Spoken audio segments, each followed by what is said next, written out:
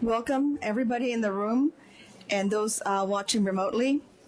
It is my pleasure to introduce one of our leaders of the Cancer Center, Dr. Chris Amos, who will be speaking at this grand rounds. But first, I'd like to get some business out of the way. Dr. Amos does not have any financial interest. He reports that he does not intend to discuss off-label or investigational use of products or devices, and he attests that he is not receiving direct payments from a commercial entity with respect to this activity. Chris was at the NCI, a fellow at the NCI in NIAMS. So he is both an expert in cancer and autoimmune disease and musculoskeletal diseases. He joined the ranks of the University of Texas MD Anderson Cancer Center in 1993 as an associate professor in the Department of Epidemiology. He quickly rose through the ranks there, where he was named the Asheville Smith Endowed Professor and the Anne Laurie Howard Distinguished Professor. Then he joined the Department of Genetics at MD Anderson in 2011, and we were very lucky in 2012 that he decided to join Dartmouth and Geisel as a professor of community and family medicine. He has several leadership roles at both Geisel and the Cancer Center. He is a professor and chair of the brand new Department of Biomedical Data Science. He's the associate director of population sciences at the Cancer Center, the interim deputy director of the Cancer Center, and recently we were very excited that he was named to the board of scientific counselors for the NIEHS. His CV, this is double-sided printed, has over 474 publications. So it is my real pleasure to introduce Chris Amos, who will talk on towards personalized approach to early lung cancer. Okay. Thank you, Oli, for that very gracious and wonderful introduction. I'd say I'm not an expert in cancer and NIAMS, but I do know a lot of experts, and I work with lots of very wonderful people. Happy Groundhog Day, and I'm kind of surprised we don't have Donald Trump or Hillary in the audience. I'm sure they'll be crisscrossing our world. Yeah, sort of like a personalized approach to candidates these days. But anyway, so I thought I would give you kind of a whirlwind tour of what we're doing in personalized early prevention strategies. So my talk has sort of four parts. The first is a description of a very effective new finding in colon cancer, because that's a very good example. And then some of the work that we've been doing in the genetics of lung cancer and smoking. And then finally, some aspects of biomarker discovery that will propel our ability to detect lung cancer at early stages. So I don't have anything to disclose, as Yoli said.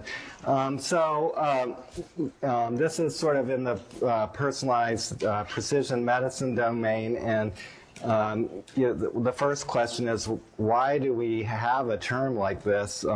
Clinical practice strives to match patient characteristics to proposed treatments, and it's always done that. The reason for sort of coining these new words is enormous discoveries that we've made, technological breakthroughs in genomics, and more generally high-throughput profiling.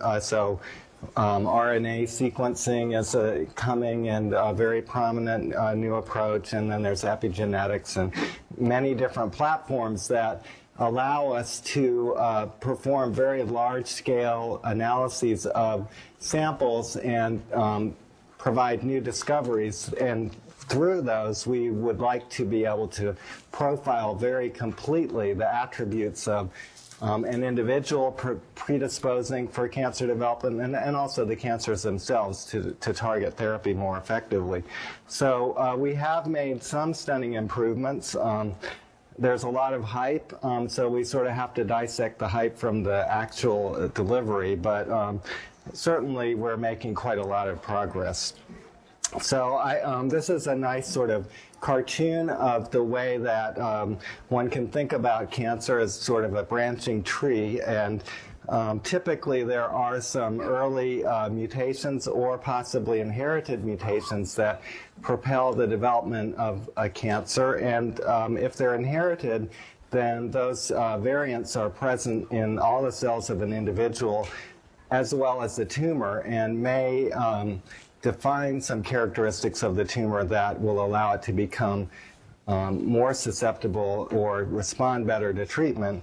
But if they're inherited, they will also affect the individual. So there needs to be some care paid to the individual characteristics of the person as well as the tumor. So as you get further out in the tree, there may be more difficulty in treating because each of the clones have different characteristics, and so that raises some challenges in treatment.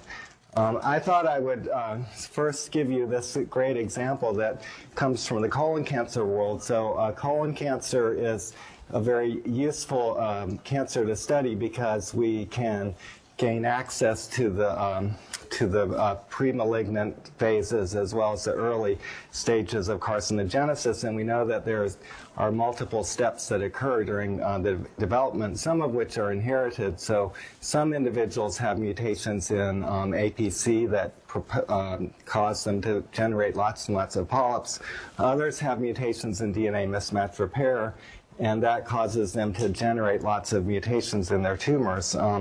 The TCGA published a paper in, I think it's 2012 or so, looking at the characteristics of tumors and finding that there's a group of tumors that are hyper-mutated, and these have arise in individuals with inherited mutations of DNA mismatch repair genes, or some individuals who have methylation of the same genes and so generate lots and lots of mutations. And so it turns out that those individuals seem to be very responsive to immunotherapy.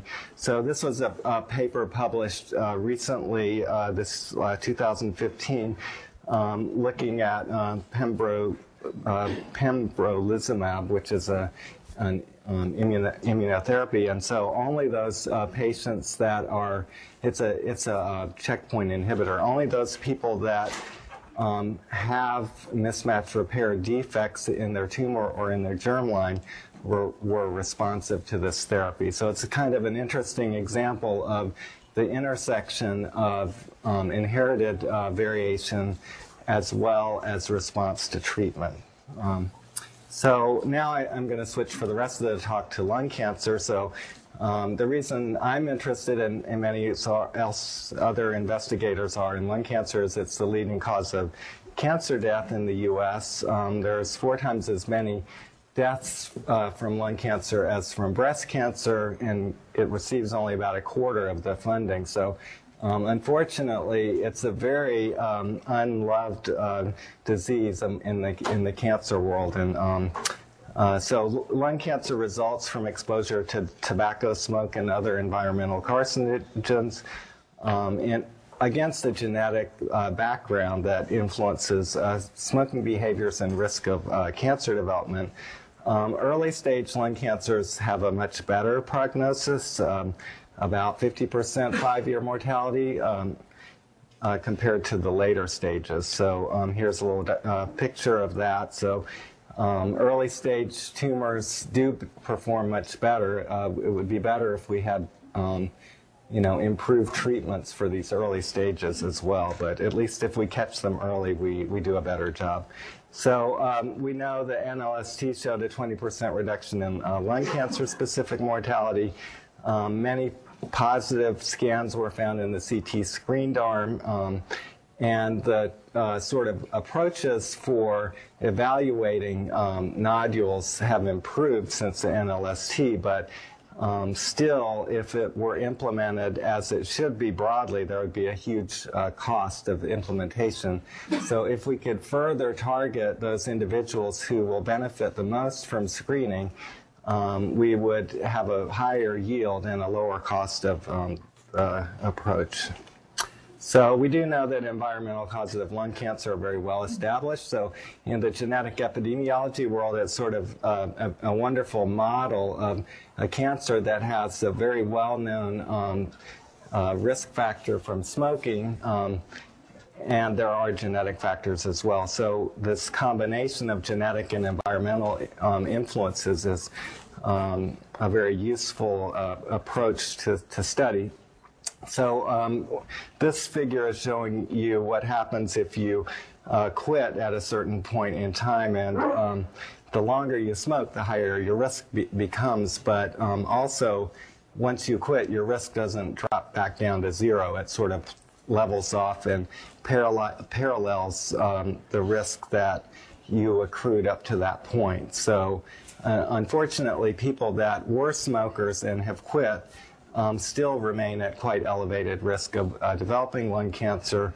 The longer they smoke, the higher their risks are. And among ever smokers in the U.S., about half of those people who develop lung cancer are former smokers. So it remains a very impressive problem. And we are getting better at stopping smoking, but this is a figure from 2015 showing you the prevalence of tobacco use, and you can see that cigarette use has decreased. So this is over 4 years in use, but use of e-cigarettes is actually growing very rapidly, and while e-cigarettes themselves are probably not particularly harmful for developing lung cancer, the risks are probably relatively minor. The problem is that once people become dependent on nicotine, there's a concern that they will use other tobacco products, and so we may be seeing,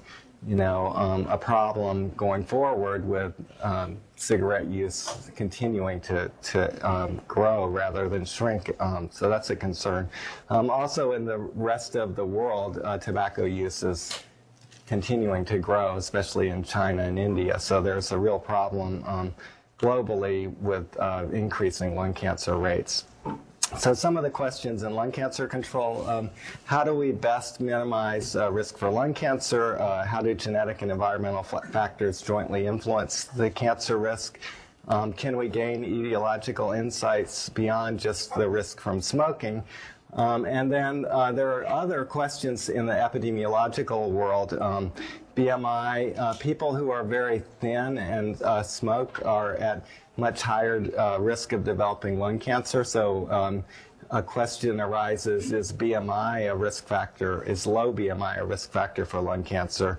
Telomere length has been something Jen's been interested in, and trying to characterize its risk for lung cancer and other cancers is of interest. And can we use biomarkers to target individuals? So these are the questions. There are some selected high-risk syndromes relating to lung cancer risk. So small cell lung cancer arises in people with retinoblastoma mutations. People with P53 mutations, Lee-Fraumeni syndrome, have a very high risk of getting lung cancer, which increases if they smoke. And then there are some other rare mutations. This is a figure, part of a pedigree that we had collected with Lee-Fraumeni syndrome, and you can see several lung cancers and head and neck cancers occurring in this part of the pedigree. People with Lee-Fraumeni syndrome have a very high risk of getting breast cancer, so they also get sarcomas and many other cancers, but lung cancer is quite prominent, and this is a figure showing you the lifetime risk of developing lung cancer among the family members, which goes up to about 80% by age 60. The non-carriers in the same families were at sort of the general risk in the population. So we use family studies for rare alleles that greatly increase the risk. For discovery of the more common alleles that increase the risk but not very dramatically, we collect individuals with lung cancer and individuals without lung cancer, and we compare the alleles in the two groups measured in usually from lymphocytes in their blood. And then we can identify the genes that are playing a role in development of lung cancer. So we've aggregated large collections of individuals to be able to identify these variants that are influencing risk. This was a from a study, I think in 2012 or so, where we had about 17,000 lung cancer cases and about 33,000 controls. And when we performed this analysis, we identify a very significant finding for the alpha-5, alpha-3 nicotinic acetylcholine receptor region on chromosome 15. These were, at the time, kind of the black sheep of the nicotinic receptor family because they're expressed at low levels in most of the brain, only in parts of the brain that have to do with not receiving stimuli that you're expecting, the habenula. There are very high levels of expression. They're also expressed non-neuronally, and they're actually expressed quite highly in lung tissue. Remaining to be a question still of, is all of the action of these variants through smoking behavior, or is some of it directly in the tissue where the genes are expressed? By the way, to orient you for this figure, this is the chromosomal position, and these are the -10 log p-values. So you can see that this is like 10 to the -60, a very significant result. If we sequence around this region, we see lots and lots of other variants. There's a very relevant variant that affects signal transduction through this gene, and so that definitely plays a role. There's also another variant that affects the expression levels, and these two alleles tend to be negatively correlated, but they do occur in some individuals. And if you look at tobacco smoking, the most significant region is also on chromosome 15 in the same SNPs. If you look at COPD, you also see a very significant signal in this region. Although there's some thought that a nearby gene that has to do with iron metabolism, IREB2, may be important, and it may not actually be the nicotinic receptors that are driving COPD as much in the region. Collaboratively, we worked with a group at University of Washington. They find that this variant, the signal transduction-related variant at the alpha-5 receptor, affects the time until you're able to quit. So people that are smokers, most smokers would like to quit, and typically they will go under something like 10 quit attempts before they're actually able to be successful. So it's a challenge. And so people that have this variant, when they quit, it's usually a little bit later, couple of years later, and actually their time to lung cancer is about 2 years earlier, so they have trouble with smoking.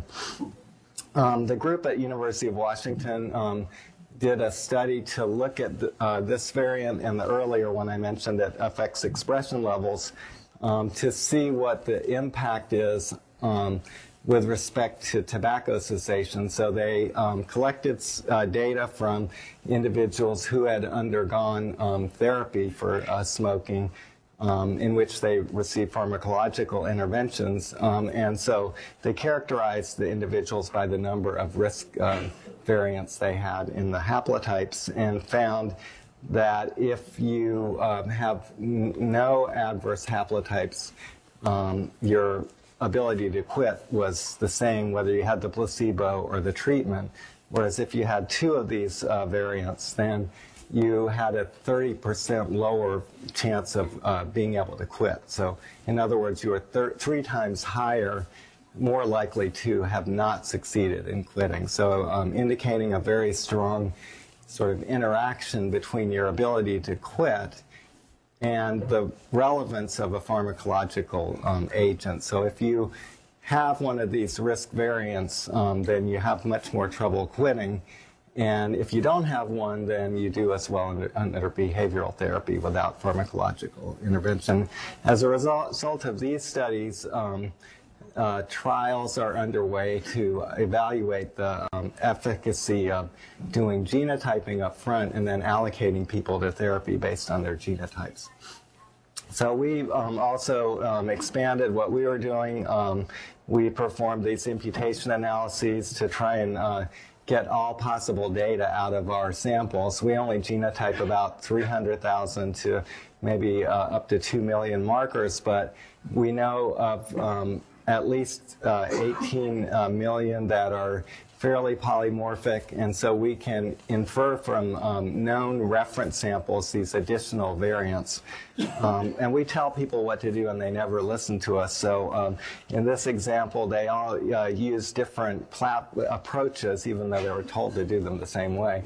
The good thing about what everyone did is they all use the same population. So because they all use the same population, we could, at the end of the day, stitch together all the analyses. Now, having said that, in our latest iteration of this work, we built these wikis, and we, we're much more forceful in telling people that they have to follow the rules.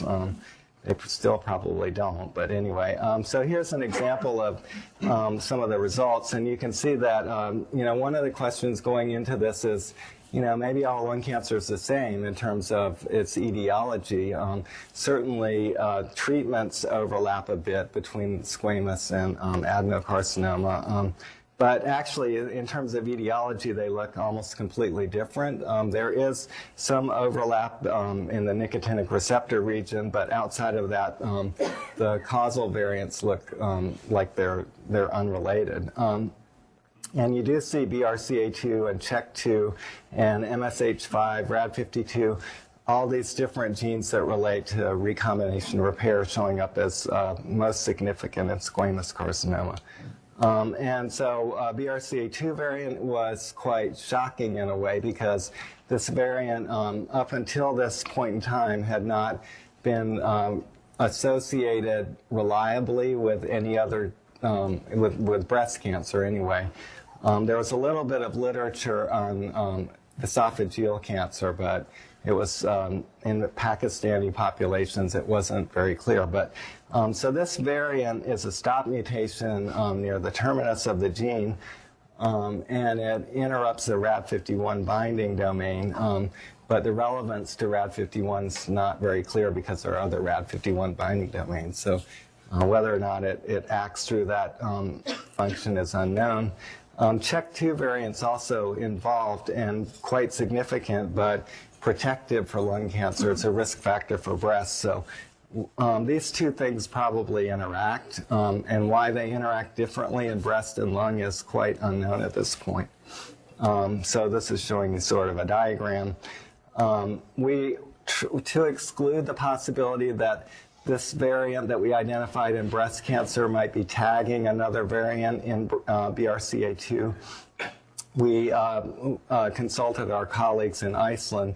The Icelandic people are very nice to work with. They will tell you all kinds of data that they've collected, because they've sequenced a large number of people, and they know how they're all connected. And so if you ask them for something, they will almost always give you information that they can never give you anything except a very specific piece of data. They have lots of rules about what they can do. So anyway, in this case, they were very helpful. They showed us that the variant we found for lung cancer doesn't affect breast cancer.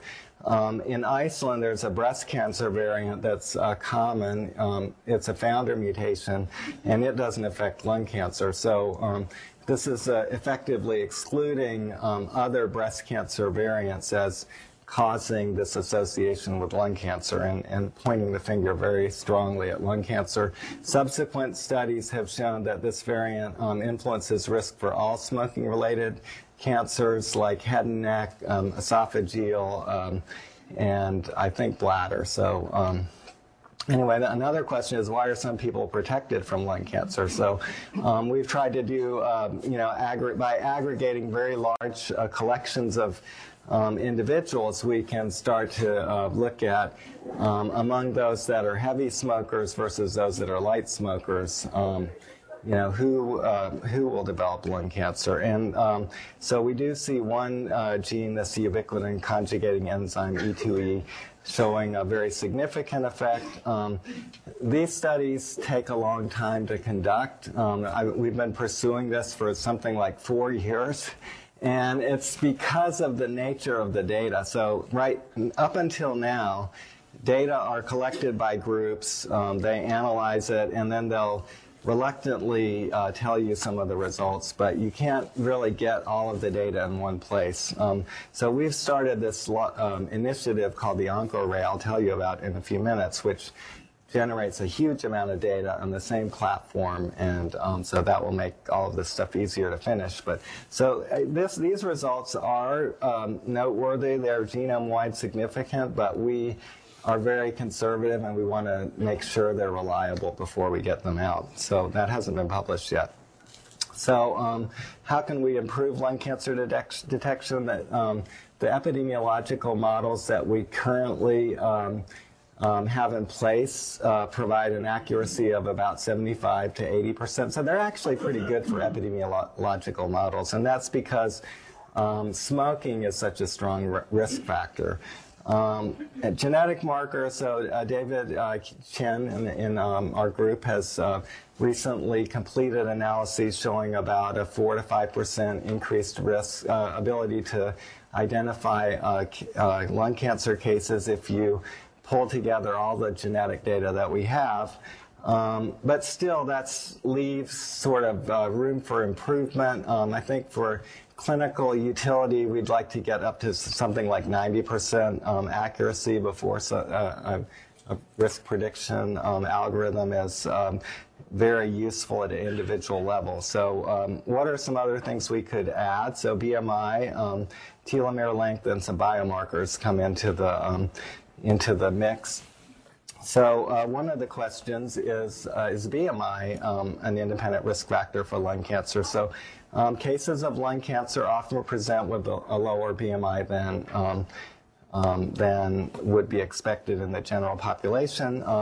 But low BMI could reflect reverse causality. It could be that when people develop lung cancer, they start losing weight, and they develop lung cancer, and there's a little bit of time before they actually come to attention. So that's a concern. Or there could also be confounding, which would be due to effects from inadequate measure or adjustment for smoking. So we know that smoking is a strong risk factor, but people report smoking, and that doesn't completely reflect the exposure that they have, because they may smoke more heavily or lightly, and they also metabolize the harmful compounds and smoke differently. So even though we have measures of smoking, they may not be adequate to really assess how much they're really being exposed.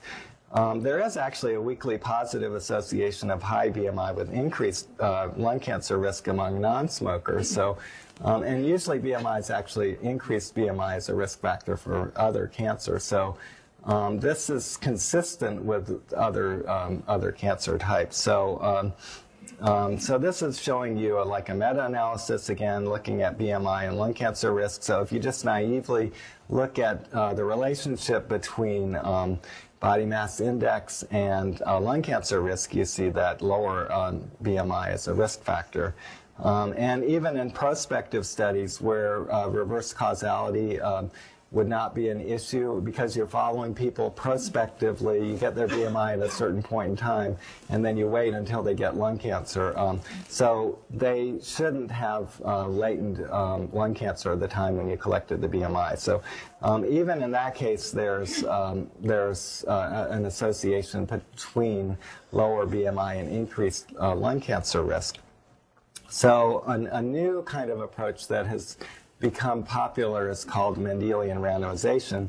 So the idea here is that you can use the genetic information as an instrumental variable. This is a variable that helps you to partition the risk into those components that are directly related to the exposure of interest. So in this diagram, we have a genetic factor that's influencing a phenotype, let's say BMI, and the genetic factor is not directly affecting the outcome disease. So here we have a confounder Z, which is influencing BMI and the disease, and which is measured. and we may have unmeasured confounders that are affecting both of them. So we could do an analysis looking at the phenotype versus disease and conditioning on the confounder that we've measured. And if we knew about all the confounders and we included all of them, then we would get the correct association between the phenotype and the disease. But there may be unmeasured confounders or those that we don't know about. So in this approach, we can use the genetic information to help to remove these confounders and so get a direct estimate of the relationship between the phenotype, BMI, and disease. And so we have a couple ways of doing that. If we measure the data all together, then we can analyze this directly. If we don't have all the data in one place, we can use the results from an analysis in which we looked at the disease versus the genotypes, and another analysis in which we looked at the phenotypes and the outcome. And so we can take advantage of enormous sources of data that we have, which include risk factors and diseases. So anyway, that's sort of a long story.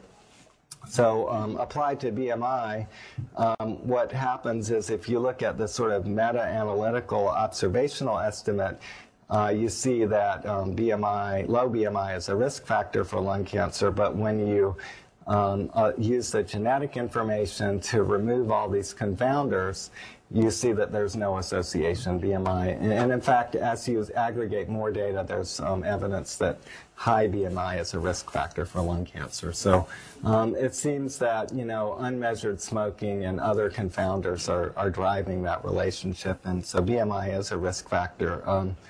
Are telomeres a risk factor for lung cancer? Again, the same sort of questions. We don't know whether, there could be some reverse causality. There could be effects from age that we haven't measured.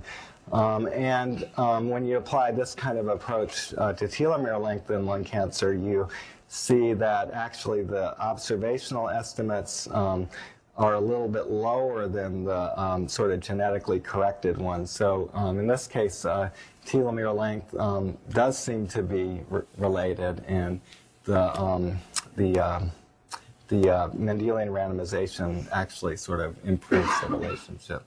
And actually, so this group in Bristol has been doing sort of massive studies. So as I mentioned, you can use all the existing data that we have. So we have lots of data on associations of different genetic factors with many different diseases, and we have associations of genetic factors with telomere length, and we can put all that together and do sort of a sweeping analysis. You see lung cancer in this figure is significantly associated, but so are some other cancers. So glioma is very strikingly associated. Similarly, some other diseases like celiac disease is protected. Some lung diseases are also related to telomere length. In that case, shorter telomere length is a risk factor. And you can also do the same thing to look for other biomarkers. So in this case, smoking, different biomarkers or epidemiological factors that might contribute to lung cancer were studied. So smoking is the most significant one, but telomere length comes out to be significant, and vitamin B12. There's some newer data on some polyunsaturated fatty metabolism genes. So we've developed this OncoArray platform. It includes a lot of these genetic factors for predictors like height, weight, and so we can do this Mendelian randomization in a broad way. And we've successfully genotyped 494,000 SNPs on 421,000 people, something like that. So it turns out to 2.09 billion genotypes. So that's a lot of data. So you can see that this is sort of our preliminary results, and you can see now that we're getting lots and lots of new signals. These have yet to be published, and something like March is what we're targeting for this.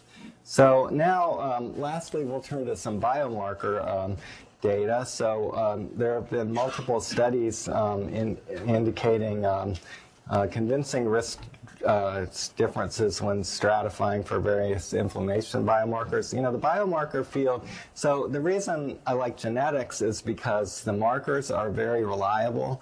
It's very easy to, you know, they're very easy to genotype. The error rates are something like 0.1% per SNP. Even when you get to sequencing, the error rates are quite low. For biomarkers, I'm not as enthusiastic about measurement error. It's been, and the other problem in the biomarker field is the samples tend to be very small, and so the literature is littered with many studies that are small and have not been replicated very well. So to deal with that need for replication, there is the Early Detection Research Network, which collects samples in a systematic way and makes those samples available to investigators broadly. There's also a new consortium called the Molecular Characterization of Screen-Detected Lesions. We're at the coordinating center. Vermont has one of those, and so they're trying to do a similar thing, but for early cancers.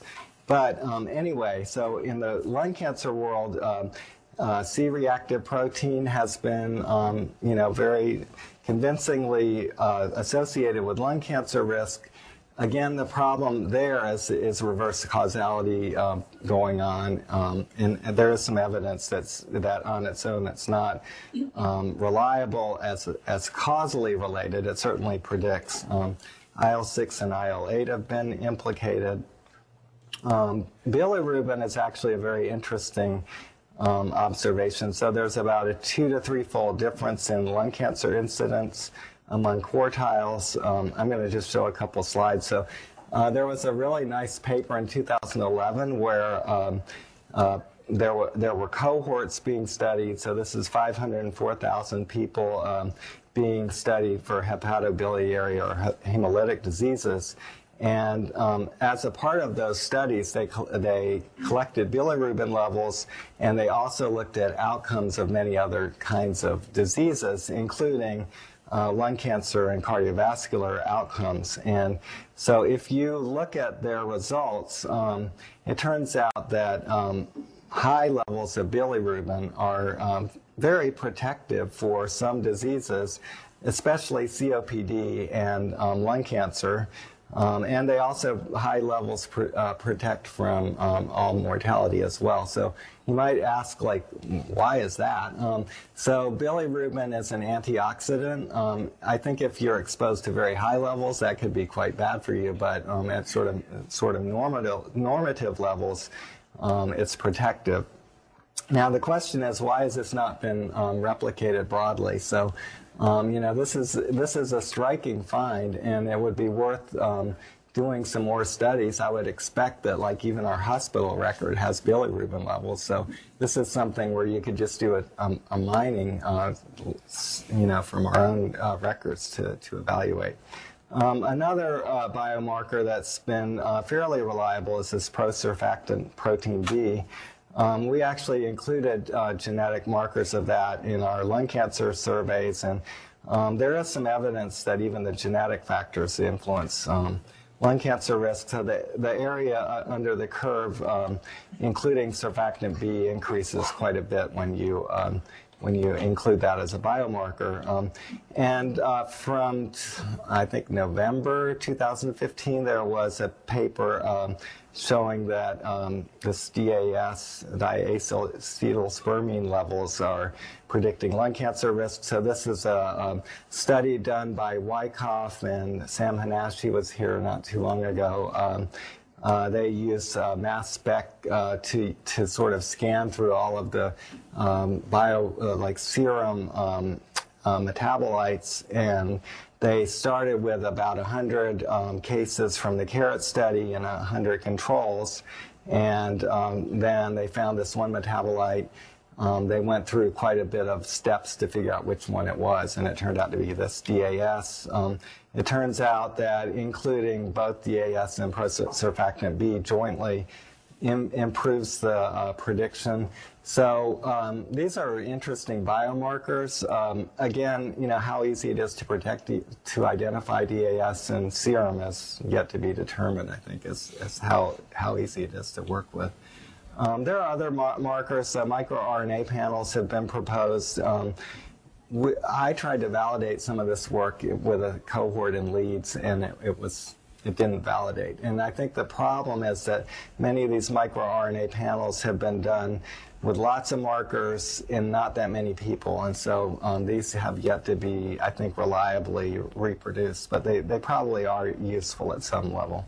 And then methylation analysis of germline DNA, that's yet to be really applied broadly. I think we all want to do this, but it's been hard to get grants funded to look at germline. So anyway,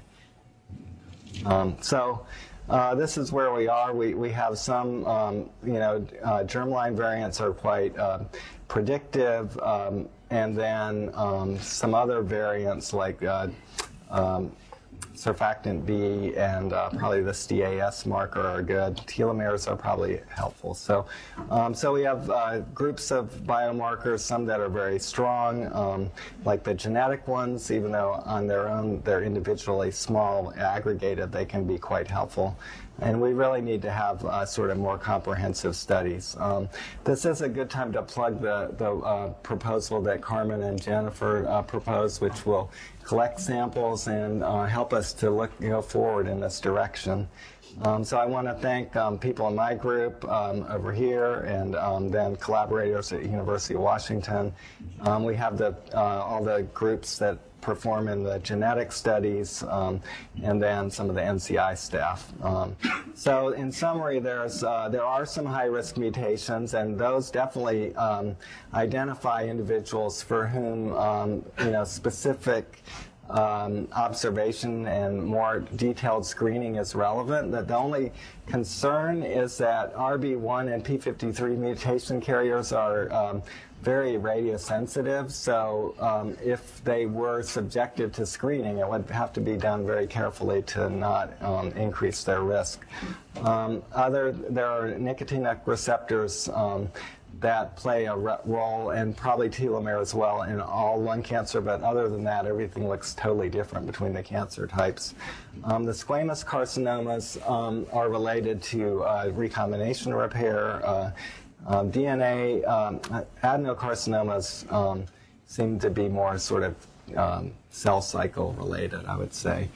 Longer telomere length increases lung cancer risk, and BMI also contributes.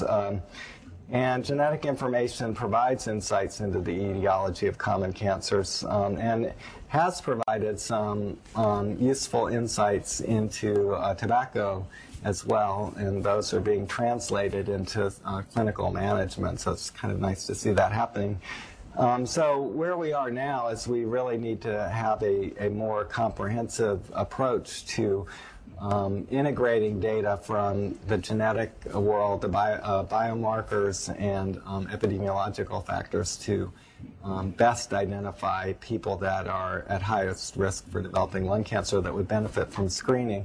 Having said that, there's a long road to get there, because while I think we have discovered quite enough features to improve screening, how to actually how to do that remains to be determined, because the genetic markers come from DNA.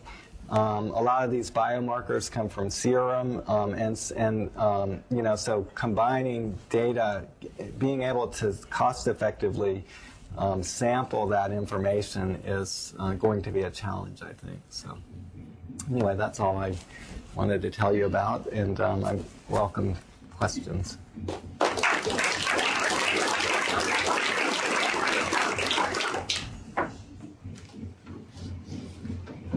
Yeah, Carmen. So with the squamous related strips, has anybody looked at sort of if those are modified by virus kind of things? Like the Fanconi people are at higher risk after they get past the anemia for viral-related squamous cancers, like head and neck cancers and stuff. And so, like, you wonder if that something. I mean, because it's so squamous specific, and viral cancer tend to be squamous specific. Whether like HPV plays a role or something like that. I'm not aware that there's anything reliable. I mean, you would think people have looked, but I don't It's hard think. to have the data. That's part of it. It's like, Well, it wouldn't be that hard because you can get normal lung from people that have had lung cancer. I guess the point is that they may have cleared the viral infection. Is that? But you can certainly get the tissue. You could look at antibody levels, but I'm not aware of that. So the relationship between high bilirubin and low incidence is really interesting.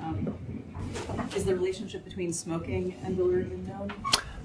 Yes, so I don't know about smoking as much, but bilirubin levels are related to stress and things like, so they're, like SES, stress, things like that. So that Horsfall paper had collected all that information, so I don't remember it being related to smoking. No. Might have a slide like that somewhere. I thought I had one. I think sorry. No, can't find one.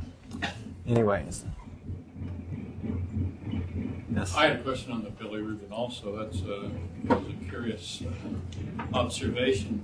Were they also levels of iron higher? Were they anemic? It would have to be a chronic condition, I would assume, these bilirubin levels. Bilirubin can act as a signal transducer and can regulate protein translation. It does a lot of it. Right. I think these are. They weren't high. They weren't like. They weren't clinically ill from bilirubin. These were just normal ranges. I think it's just the level, if it was higher or lower. So I'm not sure that's answering your question, but They didn't pursue it.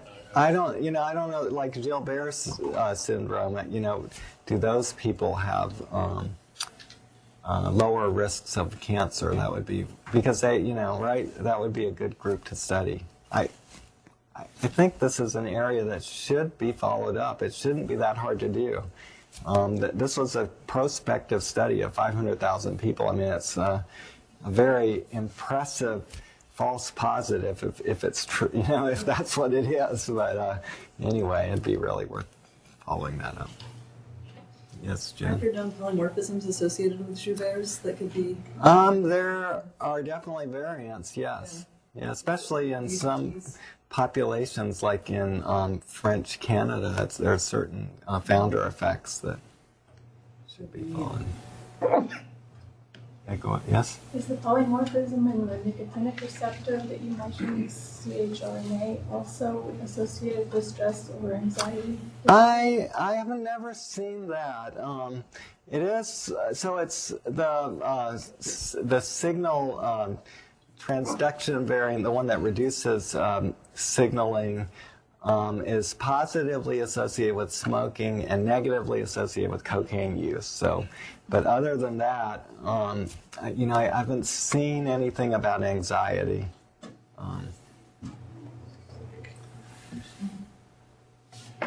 You mentioned also that there may be confounders with enzymes that break down the products of cigarette smoke that may turn them into more toxic or less toxic. Right. Were any of those? That was one of the main shockers in doing these studies, is that we assumed that we would find metabolic genes playing a huge role, and we didn't see any. So that's sad. Some of those metabolic enzymes aren't tagged very well by these SNPs, but apparently, others are, and they don't show up very significantly. Now, CYP2A6 is involved in nicotine metabolism, and so as the sample sizes get bigger, you do see that showing up. But other metabolic enzymes like GSTs and things like that, they really are not showing up. So it's suggesting that it's more intrinsic characteristics of recombination repair, cell signaling, things like that that are more key. So. Can you go to the DAS slide? Yeah. Gotta go back a bit. I don't know how to explain my question without. Let's see if I can answer it. So it's the panel A that basically leads to the conclusion that Correct. there's an association. Right? So, I mean, that sort of association, at least as a single gene, is a no-no as a clinician. Because there's lots of people at every level in both groups. Right. So, to me, the real value there is in thinking about etiology that we might not have thought of before. Right. So, and it's not clear how diazospermine leads to cancer. Right. So, do people, I mean, is the proper follow-up for this to go and look at downstream genes of diazospermine Yeah. and try to figure out which pathway that it is a signaler of? Or Yeah, in this paper they were actually suggesting that you might go upstream because some of the ways in which this level are increased are transporter genes, and there might be some transporter that's influencing, metals or something, so that. carcinogen. Yes, right. So that's what they were saying in this paper, is that they agree with you that this marker itself is very unlikely to be directly related to cancer development, and it's just a marker of some other factor in either upstream, probably upstream of this that's playing a role. So I'm one of those guys that lived through the period of doing biochemical markers on very small samples and getting results that were, hard to reproduce. But I also lived through the time when you couldn't publish a marker without doing a second cohort and seeing that it was there. So sort of my question is it an untapped industry where people are taking all of the sort of markers like this and markers like those that were out there and suggestive and unknown relevance or impact, and sort of thinking about algorithms and models to put them together to try to identify new pathways or new biologies? Yeah, I think there's probably a fair capacity to do that, to try and go through the literature and pull out the most relevant ones and then validate those. Yes, I think that would be a useful exercise. That said, there's a lot of studies that would be hard to replicate. So, you'd have, and actually to some extent that's what, so I'm sort of representing the IR group here, and that is what they're trying to do, is pull together all these different data sources. But doing it in a systematic way would be very useful. I agree with that. So. There's been quite a lot in lung, but probably cancers that are better supported, like breast, would have far more in the way of biomarkers that have been. I think, the biomarkers seem almost hopeless to me, but the genetic markers ought to be highly reproducible. Right. And so every time there are large annotated databases that just happen to have your phenotype of interest in it, I mean, it's almost incumbent on people to look across databases. Right. So that's actually easier. The genetics, they're easier too because they're more reliable and they're accessible. Yes. And it's an in silico experiment. It's not a wet lab experiment. Right. So. Okay. All right. Thank you, Chris. Thanks. Thank you.